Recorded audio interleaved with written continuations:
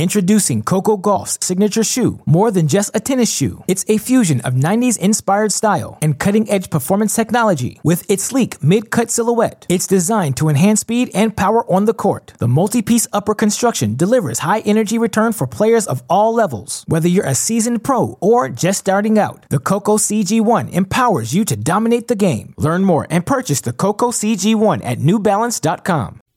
Welcome back, Cracked fans, to another edition of the Cracked Interviews podcast. I'm your host, Alex Gruskin. As we've alluded to on our other shows, this offseason, our Cracked Racquets team attempted to speak with every Power 5 men's and women's head coach employed throughout the college tennis world. We asked each of them about their team's respective 2021 seasons and what we should expect from them here in 2022. Of course, we also offered them a platform to share their thoughts on some of the big picture topics in college tennis. It is a fantastic series that our team is ecstatic to finally start sharing with the broader college tennis community over the next 6 weeks. Fans can expect no fewer than 10 episodes a week to be posted on this feed. A huge shout out to our friends at Tennis Point for their support with this series. Remember, go to tennis-point.com right now. Use that promo code CR15 to express your thanks. With all of that said, we're ready to get to today's episode. So Westoff, hit those credits. Let's start today's show. Introducing Coco Gauff's signature shoe, more than just a tennis shoe. It's a fusion of 90s-inspired style and cutting-edge performance technology. With its sleek mid-cut silhouette, it's designed to enhance speed and power on the court. The multi-piece upper construction delivers high-energy return for players of all levels. Whether you're a seasoned pro or just starting out, the Coco CG1 empowers you to dominate the game. Learn more and purchase the Coco CG1 at NewBalance.com.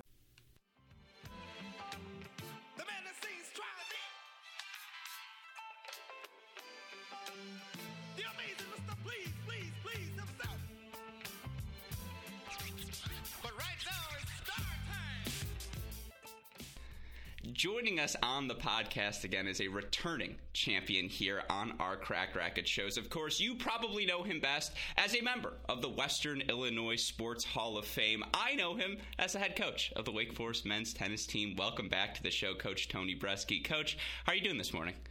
I'm doing good, buddy. Thanks for having me. Oh, it is always a pleasure. And I feel like we haven't explored your Western Illinois career enough. I mean, a Hall of Fame career, all-time wins leader, that's pretty good, Coach.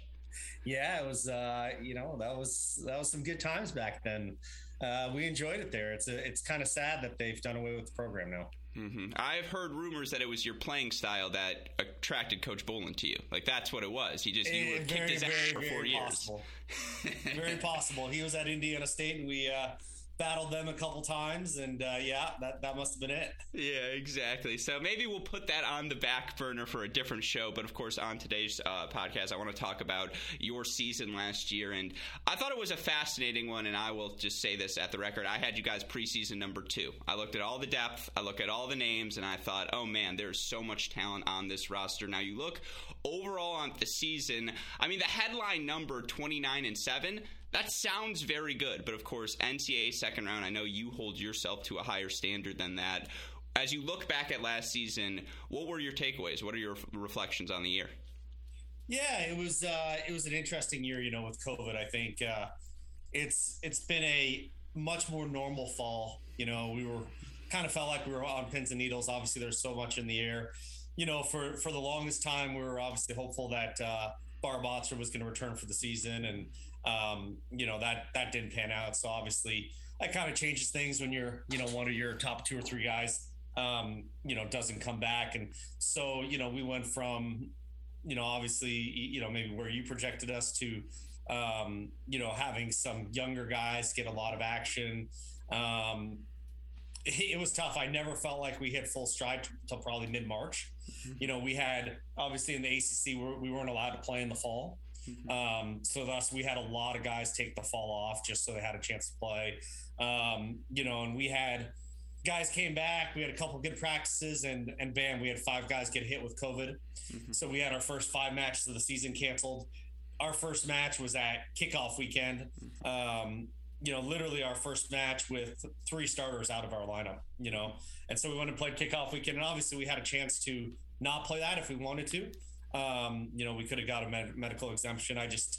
We just kind of felt like after such a long time of not playing, the boys were ready to go and give it a shot. And, even having said that, I think the guys who had COVID, pretty mild symptoms, for the most part, but the lasting effects were there for a good, say, 2-3 weeks after they got cleared. And then, getting into match play. I mean, if you think about the last 2 years, two of our top 3 players there, Henry Squire and Taha Badi, had played, by mid-March, hadn't even played yet a full college season, because they came in the January before that. They got to play 2 months, season ended, no tennis over summer, no tennis over fall, come back, get COVID, play. So it took us a while to get in the flow of things. I think once we did, it was pretty good. We obviously, we were able to beat UNC at UNC and Georgia at Georgia. We took a couple really tough 4-3 losses, which, if those go the other way, lost 4-3 to Baylor, lost 4-3 to UCF. And then obviously because of the Big Ten not being able to play in the fall, and then, their rankings, we drew Ohio State second round, which, it is what it is. I don't blame the NCAA committee for doing that. It was just, they went off the rankings, and, I think everyone knew Ohio State was a top 10 team, and we were probably, a top 10 team at the time. And it was, okay, you just have to go battle it out. And they got the better of us that day. And, it was certainly a tough draw. Mm-hmm. And I'm so fascinated to hear you talk about the fall, because obviously this year you had the chance to work with your team, and it's still, even with all of the returners, seemingly feeling young team. How frustrating was that for you in particular last fall, and how difficult did that make the first few months? I know you alluded to it, but just, how many of your guys, because I know you've got a bunch of international guys on the roster, just weren't even on campus in the fall, and so, it takes, a month and a half to get them in the Wake Forest system? 100%. I mean, we had like 6 or 7 guys take the fall off. And it was just, ultimately it was probably what was best for them. We were able to train quite a bit. Our tournament restrictions last fall, guys were allowed to leave campus, but then it was like a mandatory quarantine, mandatory COVID test. So, you go play a tournament over in Greensboro, which is 30 minutes away, and then you're out for 5 days after the tournament.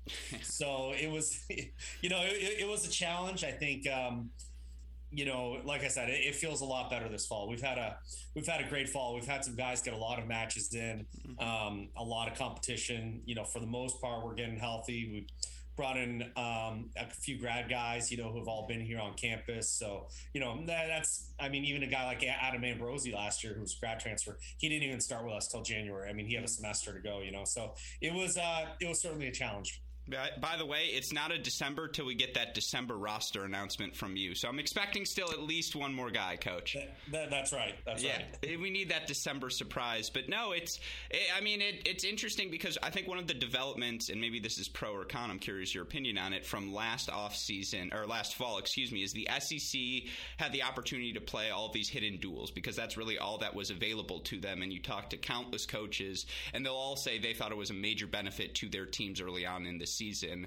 I'm curious where you fall on that argument. I think hidden duels are here to stay in the fall, and are you pro more team action in the fall, or do you like the individuals? So that's an interesting one. We did a hidden duel a couple weeks ago in South Carolina. We enjoyed it. We run a lot of UTR events. We just ran a college event, which was a normal one. Obviously, you get regionals, fall champs. I think I enjoy the hidden duel it does certainly feels more like a team situation. You wear the same gear and you warm up all the same, your time is about the same, it makes for shorter days than a normal fall tournament. So I think that's fantastic. I don't think personally I'd ever do more than one, because I think it really hurts the development of your players. It's great for your number 1 and 2 guy, but if you have a team, obviously there's a lot of them, but you have a team like ours where you have some pretty damn good players playing 6 and 7 and 8. And now you're tossing your 7 guy in there against, someone's 7 guy. And, if that 7 guy happens to be on a team that isn't playing their full roster, maybe it's their 9 guy. And that guy's sitting there going like, well, I have nothing to gain. How am I, maybe I can beat their 2 guy, but we'll never know because I don't have a chance to do that, So some of the biggest breakthroughs I've had in the fall have been guys who have played individual tournaments where you've kind of thought about them like, I think this guy fits in here. And, can look back and say, you know, a guy like Skander Mansouri, who was second year, went and rolled through regionals, you know, and then made it to fall champs when we were not really sure where he'd fit in, major breakthrough, you know. A guy like Rizar Sungu, who's, you know, made finals of regionals a couple times now, you know, or a guy like this year, for example, Filippo Moroni, who went through from pre-qualies to qualies and won a round in the main. And you're like, oh, wow, you just won 8 matches in a row, of which 6 were against guys that play top 3 on their team. Okay, maybe we need to think about how we're going to play you differently, you know? So that's the downside of the hidden duels, I think. Mm-hmm. No, absolutely. And again, what are we hiding them from? I never understood the title. It's never made sense to me. But it's interesting. I had one coach talk about the idea they don't want to typecast their players that early in the season as well. Do you like that freedom of, you know, let's say you're 7-8 guy, he can go to the regional and it's free, you know, you're playing at the same level as anyone else. 100%. I mean, that's, again, especially for a team like ours where we're maybe going 10 deep. Yeah. You know, you're like, how are you going to figure out who deserves that spot unless you give them the opportunity to prove it? Mm-hmm, absolutely. And you talk about going 10 deep. And again, I want to start here by talking about the 2021 season. I've been looking through all of these rosters because we're interviewing all of the Power 5 men's and women's coaches. And so I'm finding how many doubles pairings, you know, coaches go with throughout the course of a year, figuring out what's normal, etc. You know, normally it's in that like 7 to 10 range. You hit 19 last year, which might be a record in all of college tennis. I know part of that's a byproduct, obviously, availability. Guys were down with COVID. You have to get creative there. But is the 19 teams a byproduct of you searching for answers, or is that just what needed to happen last year's find all these pieces that fit because you didn't have the fall? Yeah, good question. I mean, I think it's a combination of all those things. I think, sure. Number one, we didn't have guys in the fall. And obviously when we came back, you know, like I said, we went and played kickoff weekend with 3 doubles teams that we had to literally just put together for the weekend. Mm-hmm. You know, we were like, okay, well, this guy's out and this guy's out and this guy's out. And okay, hey, you guys just pair up and go play.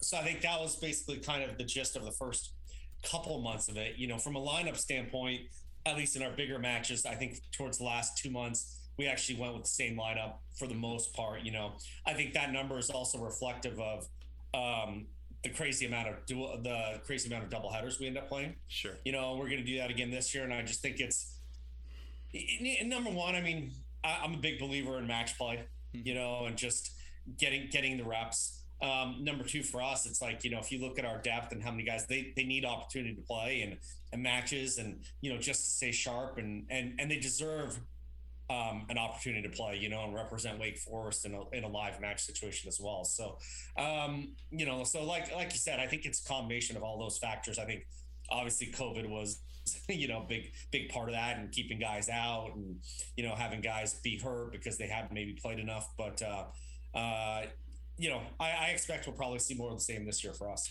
Mm-hmm. And 2 of the guys who you were going with at that number 1 doubles position down the stretch, Eduardo Nava, Henry Squire, 13-5 overall at that position. And I think Henry goes 17-6 overall in the year at 1 singles. Eduardo, fantastic season for him, 17-3. He wins his last 11.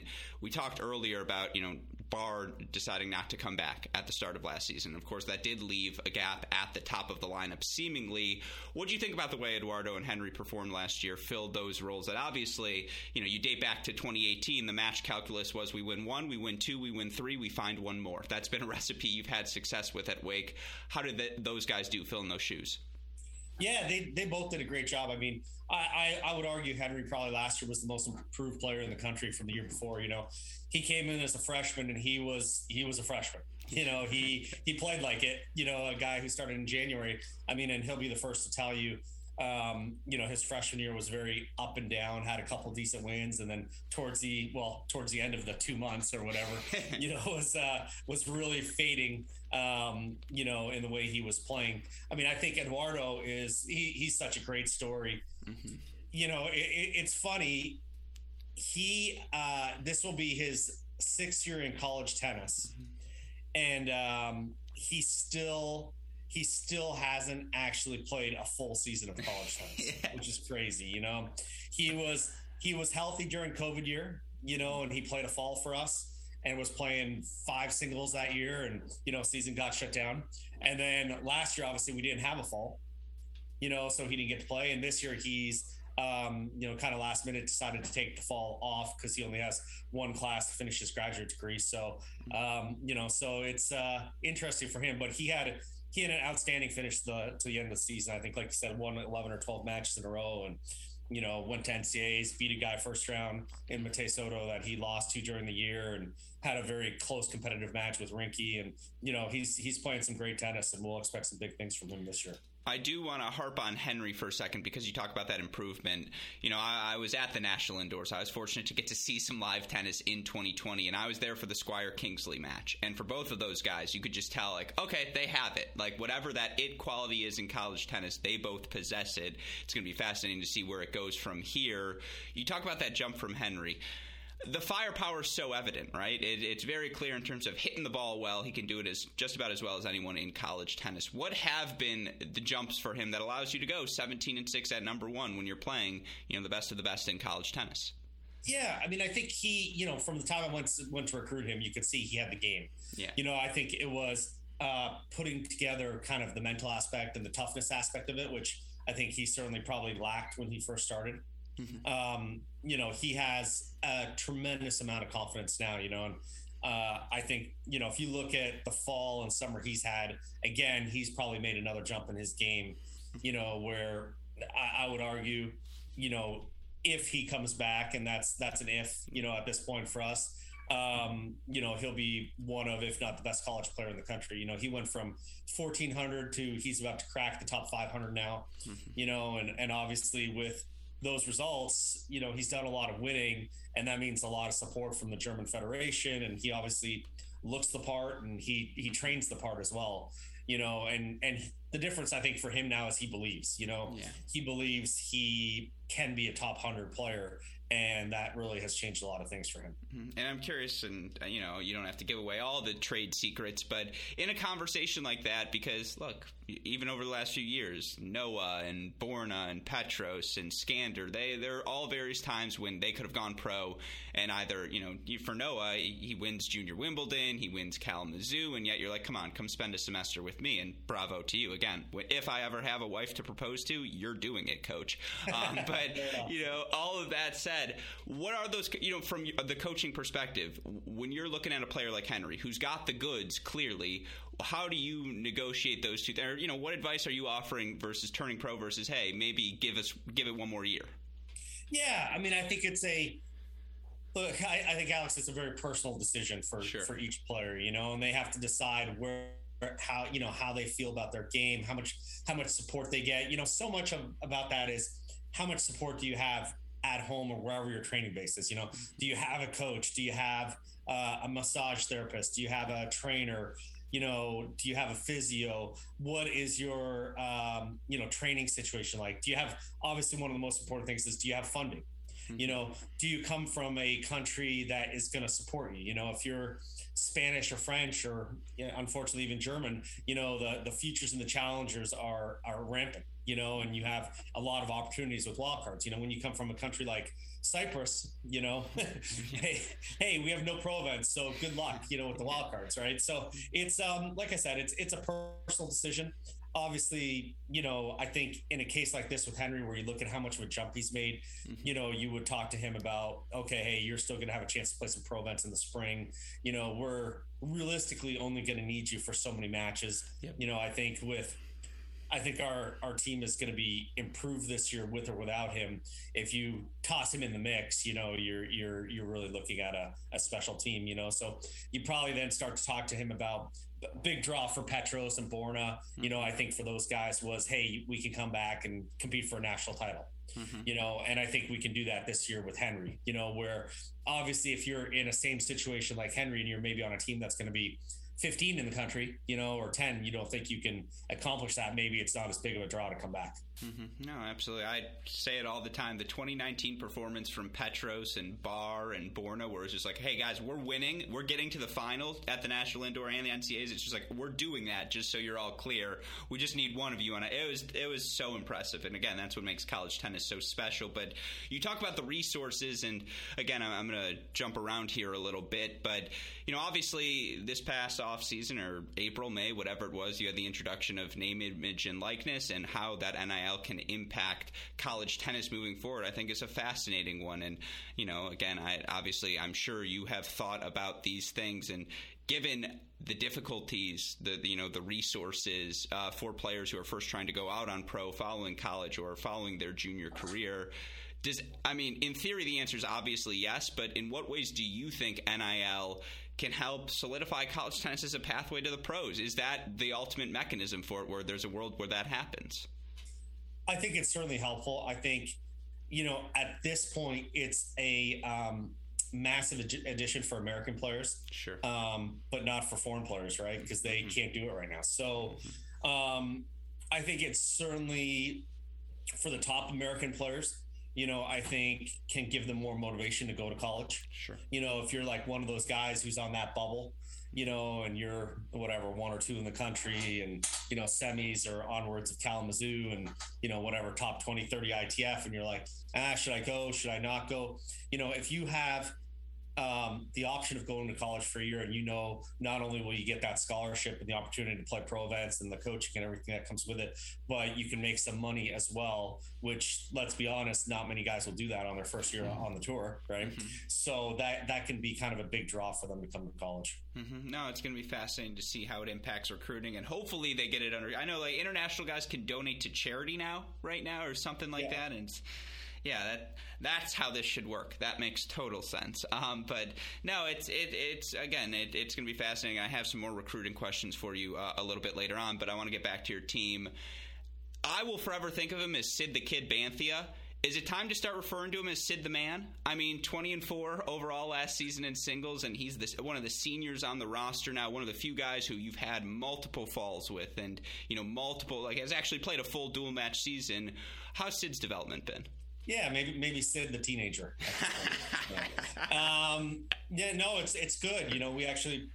It's been good having him here this fall. Again, he wasn't here last fall, so we actually made a pretty good adjustment with his serve, which I think has improved his serve dramatically, and I think he's gained some good confidence from it. So he won regionals in doubles, which was great, and he's always been an excellent doubles player, and I think his doubles has actually been taken up a step, won a couple futures this summer in dubs. He had a really good weekend in singles over at South Carolina, went 3-0 there.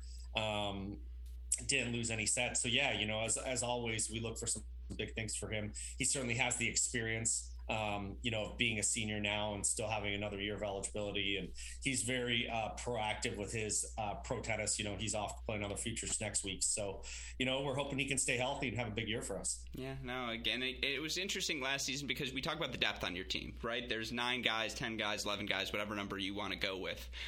How difficult is it? Because Sid's just like, it's the comfort food at number 6 singles. I'm sure every time you wrote in Sid Banthia at 6, you thought win. Or not win, but you felt like, all right, I know the effort I'm going to get here. At the same time, especially with no fall, Tachi, Maroney, even Body, who, you've probably seen for about 5 months, which is very, very little given it's now year number 3 for him.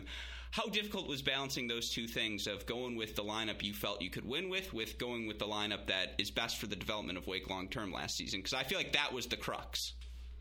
100%. It was extremely difficult, and it was a constant battle of trying to figure out what that was. I think, as a coach, you're constantly learning, and I already knew this stuff coming in, but it was next to impossible for Filippo and Tachi to have good years last year. If you look at their situation, neither of those guys had played a match since February of the year before, right? They hadn't played one competitive match. And so now you're taking 2 guys who, yes, they're high-level juniors and high-level players.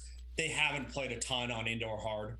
They have, they travel the world, they've played some, but it's not like, it's not their most prominent surface, so they come in here in January and you're like, hey, here's the indoor hard court, and guys are serving bombs and they're like, okay, take it a little bit. Okay. Tachi comes in a little hurt. He has something with his back and hip, so he's not moving as well, and the hard courts are making it harder on him.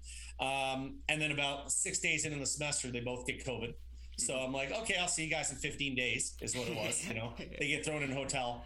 So you're like 15 days of no tennis, nothing. Okay. And then you're like, okay, they come back and we're still indoor hard, and they haven't had a chance to do anything. No physical work, no tennis, no running, no lifting.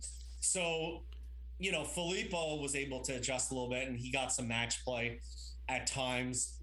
He did okay and was doing well. And then he got, a couple minor injuries, and, that was basically his season, for him, kind of in and out towards the end. And Tachi really never was able to get it going in that he never got healthy. So, Tachi took 2 months at the end of the year, went home and had to do some treatment, and finally has got himself healthy. So, he took the fall off again this year because I think part of it was, in June and July when we were making these decisions, we weren't really sure, what the fall was going to look like. It was still very much, well, we think we're going to get to play, Yeah. I mean, at the time there was if you look at the calendar, there was 0 futures in America on the schedule, right? Yeah. June, July. And now it's great. Now we have 3 all in 1 week coming up next week, which is amazing, and our guys who, we obviously have quite a few guys who want to play pro tennis, and they're like, oh, what can I play? I'm like, you want to go to Europe for a week? That was about it, so he ended up taking the fall off. Filippo's been back here and it's been great for him. He has a record of something like 23-4 this fall, and his losses are to Josh Monday and Andres Martin and Toby Samuel, and some of the guys like that, who are all top 30, 40 guys in the country, so you can just see it. He's made a massive jump in his game and his confidence, and he gets it, and he's getting the hang of school. I mean, that's another thing you put in perspective. Those guys had literally no social or academic experience whatsoever. They weren't allowed to go to class. All their tutors were online. There wasn't allowed to be any socialization, parties, stuff like that. So it was tough for those guys. Yeah, no, and I think that was what was so frustrating, I have to imagine, for you, is just to not have that comfort level with them at any point of the season and not get to work them in. And I think that's something all of us as college tennis fans are looking forward to seeing this season, because you mentioned it, again, 8, 9, 10 guys. You can go with whatever permutations of the lineup you want, Squire or no Squire. You've got a ton of depth this season. I'm curious how some of the new guys, whether it's Vikas, whether it's Ben, or just, from freshman to transfer, how have they blended in this fall? I imagine it's been nice to just get to see everyone. Yeah, I mean, really well. I mean, it's so great to, I really look back at it and think a guy like Adam Ambrosi would have, 1, a better experience, and 2, a better season if he had been here for the fall. Sure. It was just, there was just no time to get to know him, and I think for our grad guys, they've had a great experience so far. They have, Jurbeck Karimov, who, was top 500 ATP, has won a couple futures. I personally think, when I watch him practice and play now, and he's getting healthy, he just played his first college event this past weekend, played a couple doubles matches. He came in with a bit of a shoulder injury, and it's slowly getting better. Yeah. So we're pretty happy about that. I think, look, he has a chance to be a top 5 college guy, So his results and pedigree certainly suggests that, and so he's a grad transfer from Uzbekistan, and right now he only has 1 year of eligibility. We're hoping we can get him another year where, the COVID year, which we're pretty hopeful is going to happen. And then we have Jacob Schneider and Ben Draper, who both came to us from California. Jacob was, one of the best 2 or 3 players in Division II. And Ben obviously played at Cal for 4 years and graduated from there, and they've been fantastic additions, just great guys, fit right in, very mature. Jacob, again, with Sid, won regionals, and he's had a very good fall. He's rolling in at, I don't know what it is, a 13-2 or 13-3 UTR, so he's a really strong player. And Ben has had a good fall in that he's got to play some tennis, because he did not play a lot of tennis from COVID through, fall. He obviously had to deal with COVID like everyone else, and then came back in January for the season at Cal. And, they played 2 matches, and because of some issues they had, in COVID, their season was canceled, so he really didn't play a lot of tennis. So getting him back into match form has been excellent for him. Yeah, I know. Again, if you want to do Wake Forest A and Wake Forest B, it would be a fun roster. I feel like you guys could compete. For sure, 2 top 64 teams. No, and again, you talk about the COVID stuff. where are you guys with the protocols? And just does everyone seem to have a rhythm now? Is everything a little bit easier? No, Alex, honestly, it's been really good. I mean, we were our team's fully vaccinated, staff. Awesome.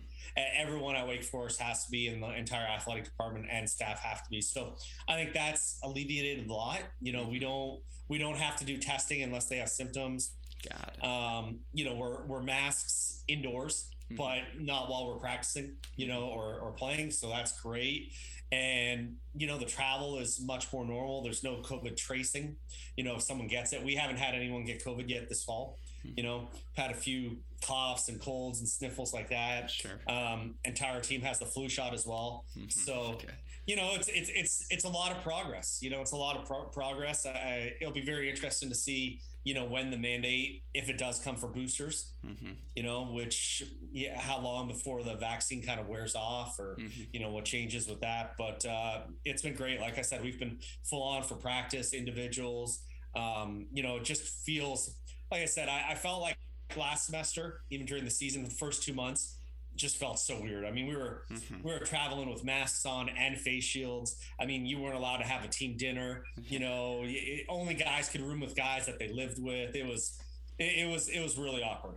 Yeah, no, I can't even imagine what it's like to try and go through that season, particularly, again, when you're trying to manage all of these different people on the roster. And, again, I am curious. I forgot to ask about him earlier. It was a weird season for Melios, and I know he was just never particularly healthy, and his game's so predicated on, we're going to go 2.5 hours here, and I will never forget him versus Kyle Seelig. Maybe my favorite match just individually. What a grind that was at the National Indoors 2020. He's healthy. He's feeling good coming into this year. Yeah, he's, again, another guy who took a fall off this fall. Veteran guy at this point. He's a senior again with a year of eligibility. If you look at his results, he's really made a nice jump in his game. He's, again, he's, I think, on the border of top 1,000 now, and he's made quarters of a few futures and, beating some 500-600 ranked guys, so he's playing some good tennis. I mean, Melios, it was tough. He never, only at the end of the year did he really get on track, maybe at ACCs and NCAAs. It took him a long time. I mean, he had a pretty solid wrist injury before he came back, and that kept him out for 3 months. And I think mentally that kept him from doing any exercise and eating a lot too, because he came back heavy, and I mean heavy. And so he was not ready to go physically, and he knew that, and that was not great. So it took him a lot of time to get back into shape. And then obviously with that comes getting back into match form, so I expect we're going to have a totally different Melios this year when he comes back. Talking to him and watching his results, he is extremely motivated. It must have been good for him to learn, hey, I can put on weight, but it's like maybe not this much weight. Like, yes. Yeah, yes. Exactly. It was a good learning experience. So when you look at your team this season, I'm curious from a scheduling perspective, because obviously last year was so difficult for everyone. And, I know you're someone who has always liked to be aggressive with your scheduling. Have you been able to refine that rhythm? Everything pretty easy this year? Yeah, it's again, we're going to have a crazy challenging schedule. I mean, we're at Tennessee, at South Carolina, at Ohio State. We have Georgia and Central Florida at home. I think our kickoff weekend is really tough. We got Michigan. Your boys in blue coming. Yeah, you don't have to tell me. I'm going to say greater than 25%, lower than 50. That I'll be there. Okay, fair enough. That's a first round matchup, so that's going to be a tough one. Yeah. So it's the schedule is packed again, and then you got the ACC, on top of that. So it's going to be a lot of fun. I know this is not something your teams have ever had to deal with, like any of your teams, but I'm sure this is something you think about from a scheduling perspective. Last year, they waived the 500 rule. And for those that don't know, the 500 rule, you have to be 500 or better to reach the NCAA tournament. I think we saw some really cool scheduling last season, and obviously Big Ten couldn't play anyone, but Baylor came up to you guys. Baylor played NC State, or was supposed to play NC State, et cetera, et cetera. Where are you at with the 500 rule? Are you fine with it being waived moving forward? Oh yeah, I think it's pointless. It's pointless. It's the bottom line is the rankings will take care of themselves. If you're in one of the best conferences and you happen to have a 12-13 record, but you're ranked 35 in the country, who cares? I don't worry about it because obviously we do a ton of the double headers in addition to that. I don't do them at all because of that rule. Yeah.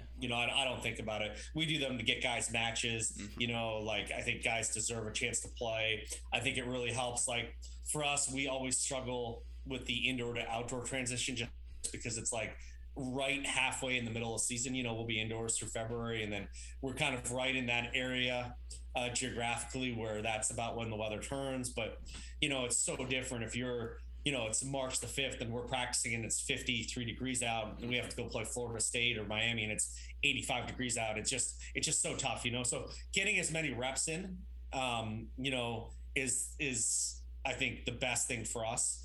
I personally think, and I'm sure I'm in the minority on this, I personally think we don't have enough dates. I think tennis it's just a different sport to others, and repetitions and match play. If you look at pros, how many matches they play compared to us, it's a big difference. No, yeah, and again, Friday, Sundays, that's the college tennis lifestyle. And if you can sneak in a Thursday match, you're lucky because it's 25 dates? 25 dates, and all your fall dates count. So, it's interesting. I only used 2 team dates this fall. Okay. I used, maybe 4 dates on some guys, but they'll be able to sit out a couple of the double headers or maybe a lighter match. We have enough depth to do that. So they got enough match play in, and then obviously they're playing some futures and UTRs on their own as well. Philosophically as a coach, you have to decide how you want to handle that. I think in the past, and I'll probably go back to this model in the future, but in the past, I've probably used about 4 in the fall. So you're using, 21. So that's where qualifying for national indoors is pretty valuable because you get 3 free dates there in addition to your schedule. So 3 more opportunities. Obviously the conference tournament is free, but it's not, it's not as much as people think. No, I agree with you. And then you hit the end of the season, you're like, where'd all the matches go? Completely. And no, you're right. And then you toss in the no ad, and then you toss into some, sometimes, based on the situation, you're playing a clinch, whether that's in a tournament or because, you have to travel or whatever it is, and guys aren't finishing matches. And you really look at it. And again, if you do the analysis of it, which I do, and you compare that to say, a guy who's 250 in the world who's playing 35 weeks, and you're like, our guys play about half of what those guys play. Exactly. And that's the reality of what it is. No, 100%. And again, that gets back to college as a pathway to the pros. And just, again, I'm curious with all the depth. And right now we have 5 classes of high schoolers in college tennis. And obviously, thus, the depth everywhere is just a little bit better. But, again, you've seen dating back to the late 90s, early 2000s to where we're at now. Is the depth better? Is the talent better? And does college remain as viable a pathway to the pros as ever? Certainly, you look at the rankings, it seems as much. 100%. No, spot on. For sure, it's a path to the pros. And I think the depth of teams and the depth of the level of teams is better than I've ever seen before. I think that's going to continue here for the next 2 years. Obviously, a big part of that is the grad transfers. I still really feel really bad for kids that are, juniors in high school right now, because I think the playing opportunities are, really tough. And you look at our team and you're like, man, we have a lot of depth. It's crazy how good the guys we have on our team that are 8 or 9. Well, there's probably like 20 other teams who are in similar situations realistically, maybe they're not 10 or 11 deep, but I promise you they're 8 or 9 deep, and it's just, there's a lot of teams that have a lot of depth now. I think it's because of that grad stuff. And at the top of the game, you just don't know. You roll into the season right now and you're like, hey, which guys are going to be top 100? You don't know, but eventually it's going to happen. Would Lee Singer be like 13 on your lineup right now? Like he doesn't play at all, right? No way. No. Lee was a baller. He was great under pressure. So I don't know. It is interesting, because you look back at that, and Lee was on a team, played in the lineup a couple times of teams that were 1 or 2 in the country, and you're right. If you look at his level, say now compared to our level in depth, that's not to say he maybe wouldn't play 6, but he could also be 10. Yeah, I know. It's just like Sid Banthey. Look at the futures results, and it's just like that's a 6 singles now. It's absolutely ridiculous. And you talk about the impact the juniors in high school have. I want to ask about recruiting because, and I think if you don't mind me complimenting you, and this will be the only one, but even though I said you're proposing to my hypothetical wife, you've always done a good job of balancing recruiting for the future versus bringing in grad transfers to help in the now as well. But obviously, I think transferring has been destigmatized, which I think long-term is actually a good thing for college tennis. But B, again, we essentially had free agency this offseason. And yes, part of that's due to the COVID, but I'm curious how you balance those two things, building for the future versus recruiting for the transfers for the now. Yeah, that's a really good question. Something we think about a lot. I think if you really analyze it right now, we have 2 more years, where grad guys are going to be able to transfer. So that's, you have to kind of probably as a coach assess the level of the team and assess how much those guys are going to actually help you versus, okay, I have a grad guy and, say he's the same level as a, Tachi or Maroney. Okay. Except he has the experience, but how are these guys ever going to get the experience unless they have a chance to play? So it's a really, really tough one. I think you'd be silly not to use the grad transfer route if you're trying to be as competitive as possible, because there has and have been and will be some great guys on the portal that are grad guys, that can make an immediate impact on your team.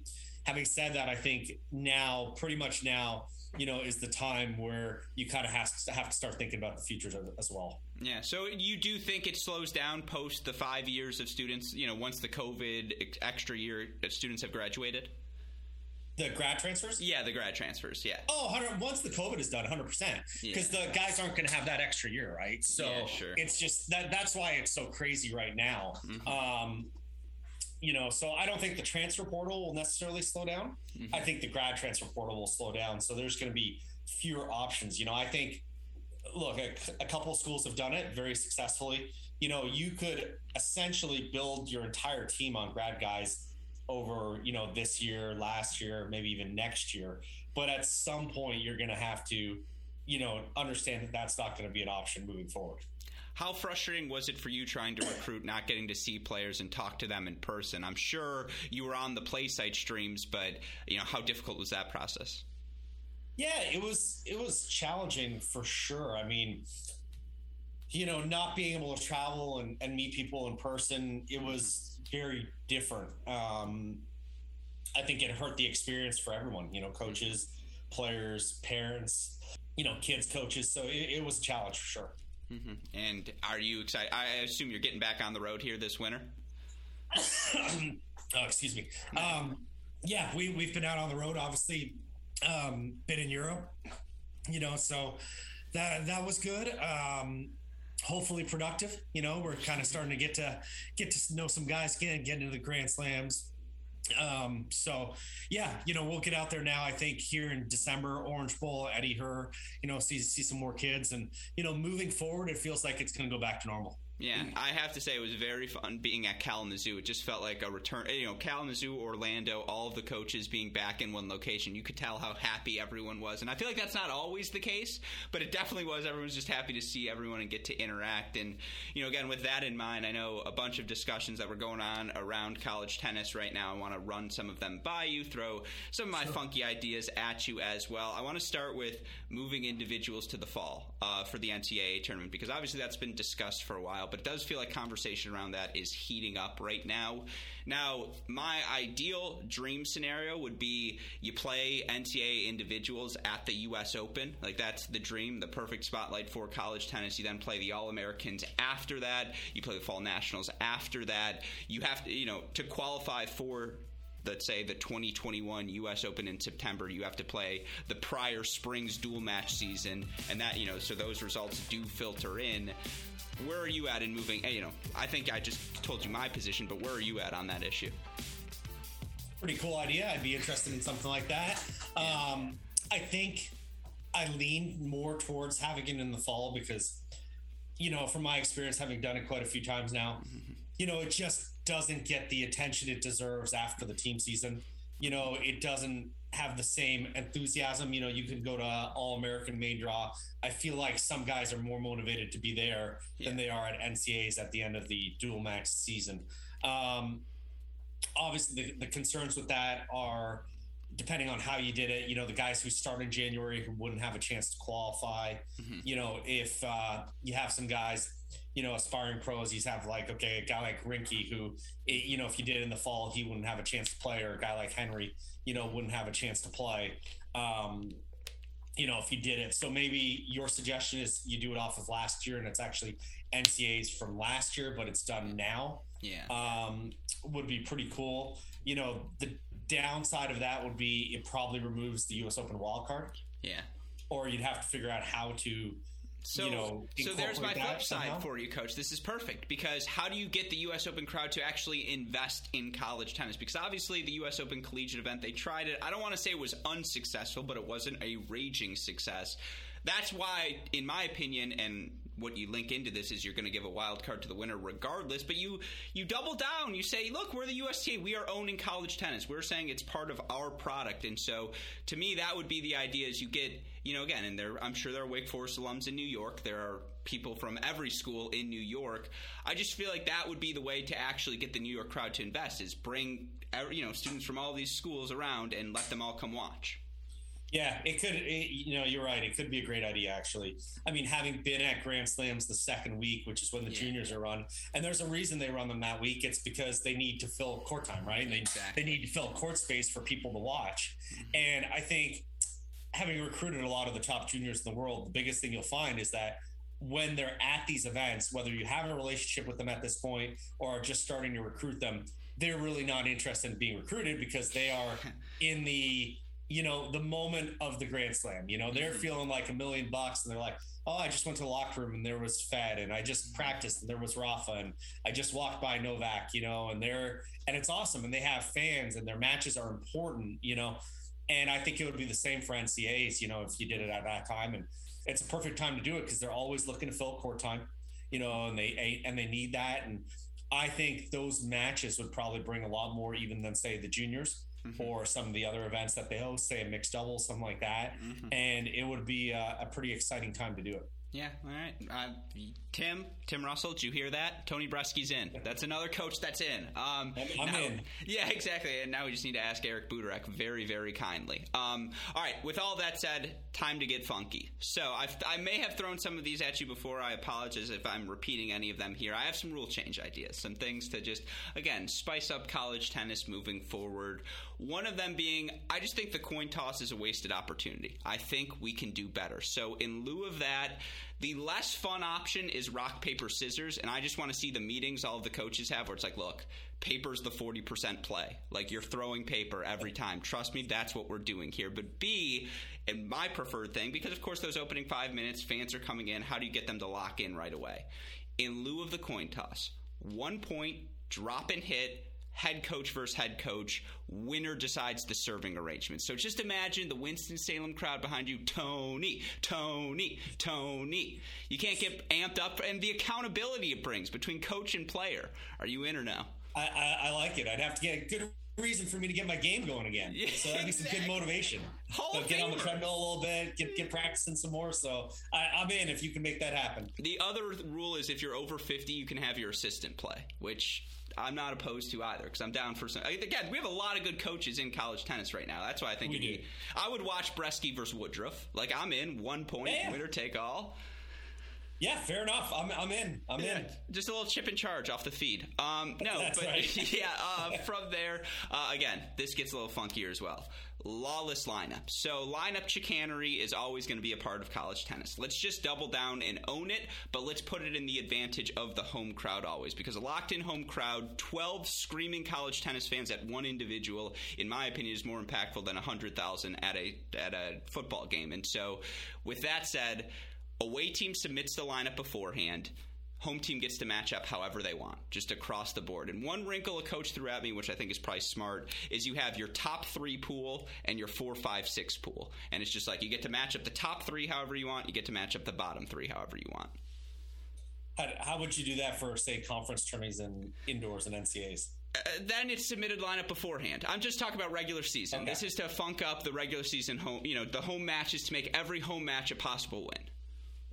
I'd be interested. I mean, I'll be the first to tell you, I don't love our lineup situation. I feel like it's probably one of the biggest forms of animosity that we have amongst coaches is because of the lineup. You don't see any other sport that does it our way, which is entirely subjective. Yep. Of, you get a basketball game and you're like, hey, you can play whoever you want at any point you want. You can pull a guy out, put this guy in. Football, you can make subs. Soccer, anytime.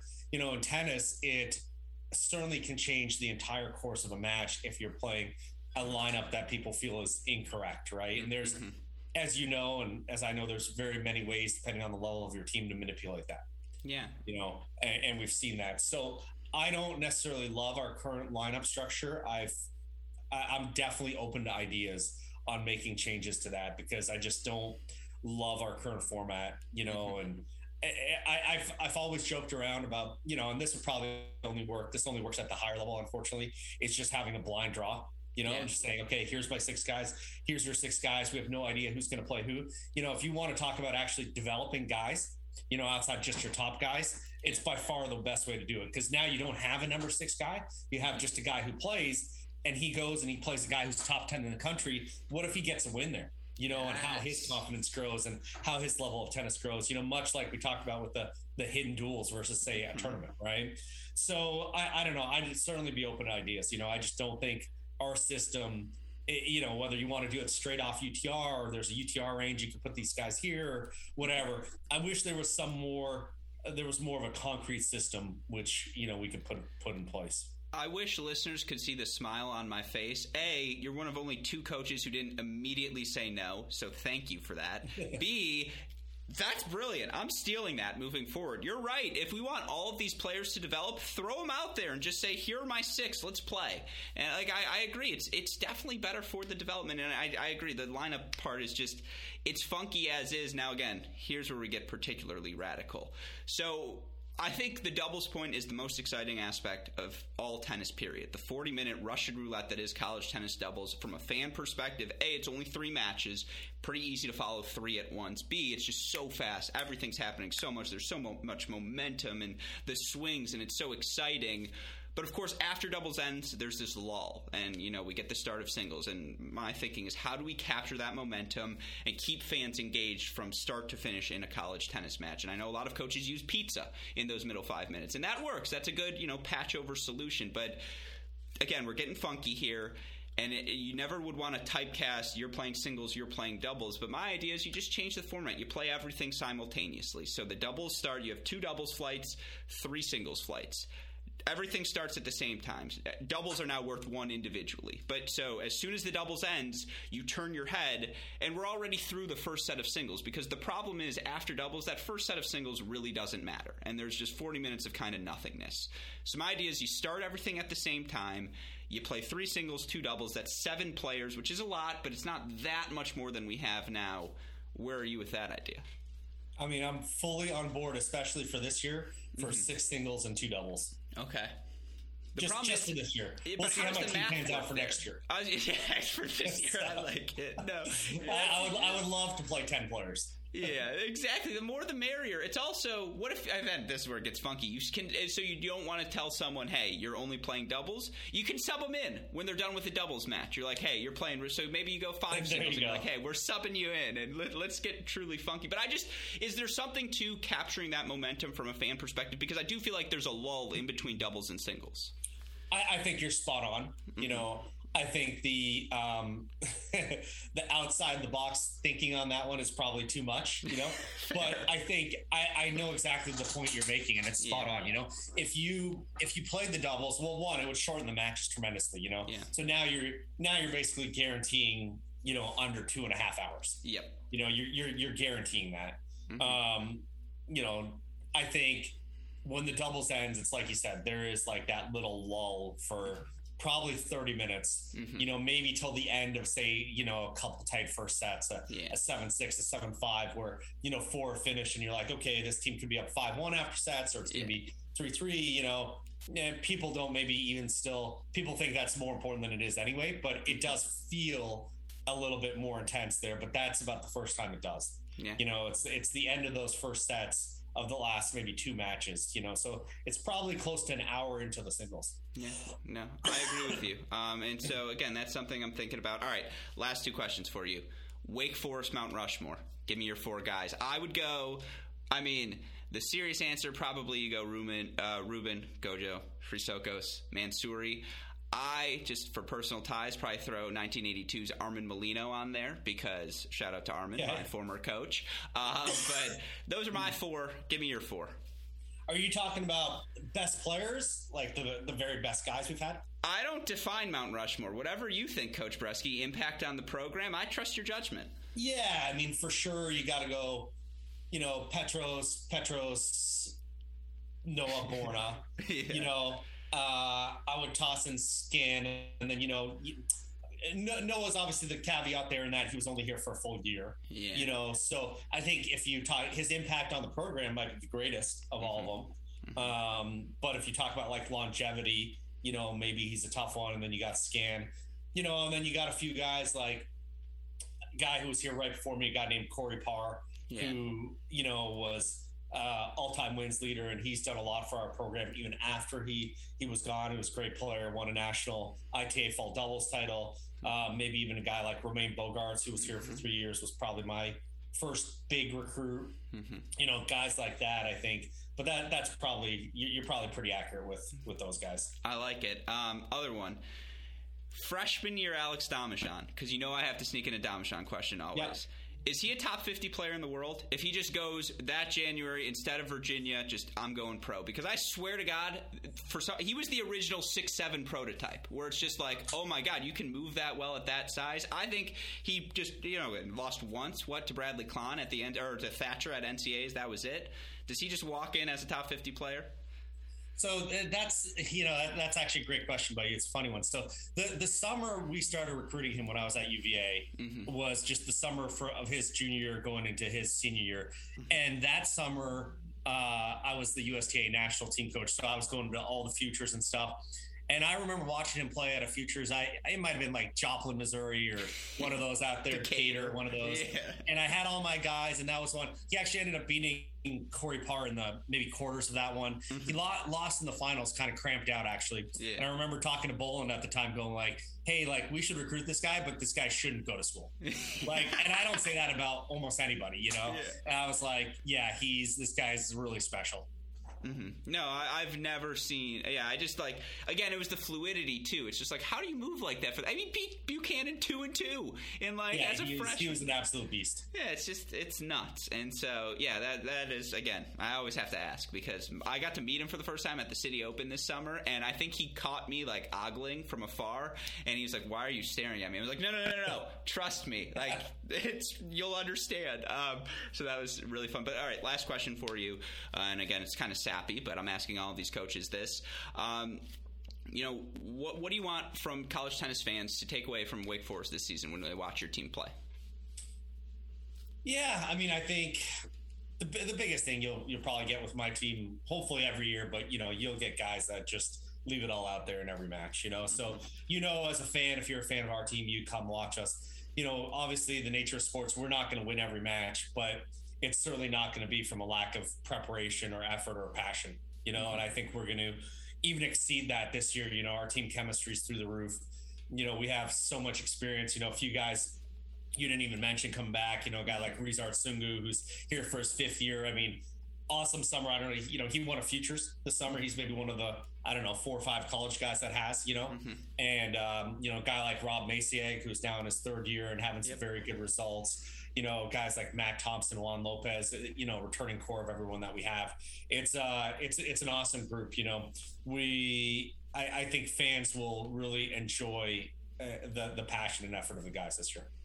No. Well, again, we always look forward to seeing a Coach Bresky team compete here at Cracked Racquet. So, Coach, thank you so much for taking the time to chat with me this morning. Obviously, hoping you and the guys stay safe, stay healthy. And, yeah, it depends how comfortable. We'll see how the first weeks go. If I'm feeling like Michigan can beat you guys, I'll be there in Winston-Salem. If not, I have way too much pride to come down.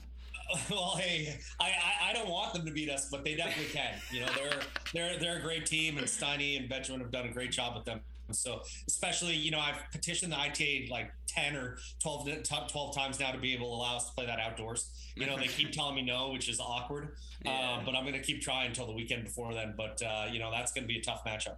Yeah, it's actually me in the back. I text him just like, say no. Just like, say Fair no. enough. Sorry, we're Fair going enough. indoors. I'm pretty close to getting our courts to be clay by then. So indoor clay, that's fine. But we're not quite there yet. Oh, Kungu on the clay. It's just like, that's a scary thought. Yeah, that would be a good home field event. Is that against the rules, by the way? Could you do that legally? You could not. No, we're not allowed to do clay. That'd be fun. You'd have a few teams that would be doing that. Yeah, one or two for sure. But again, sure. Coach Bresky, thank you so much for taking the time. Be safe, be healthy. We will talk to you more soon. Thanks, buddy. Have a good day. You too.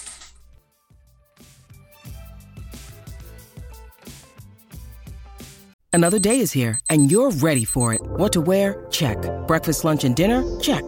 Planning for what's next and how to save for it? That's where Bank of America can help.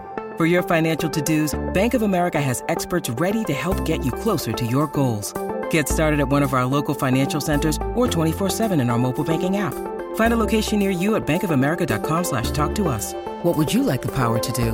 Mobile banking requires downloading the app and is only available for select devices. Message and data rates may apply. Bank of America N.A., member FDIC.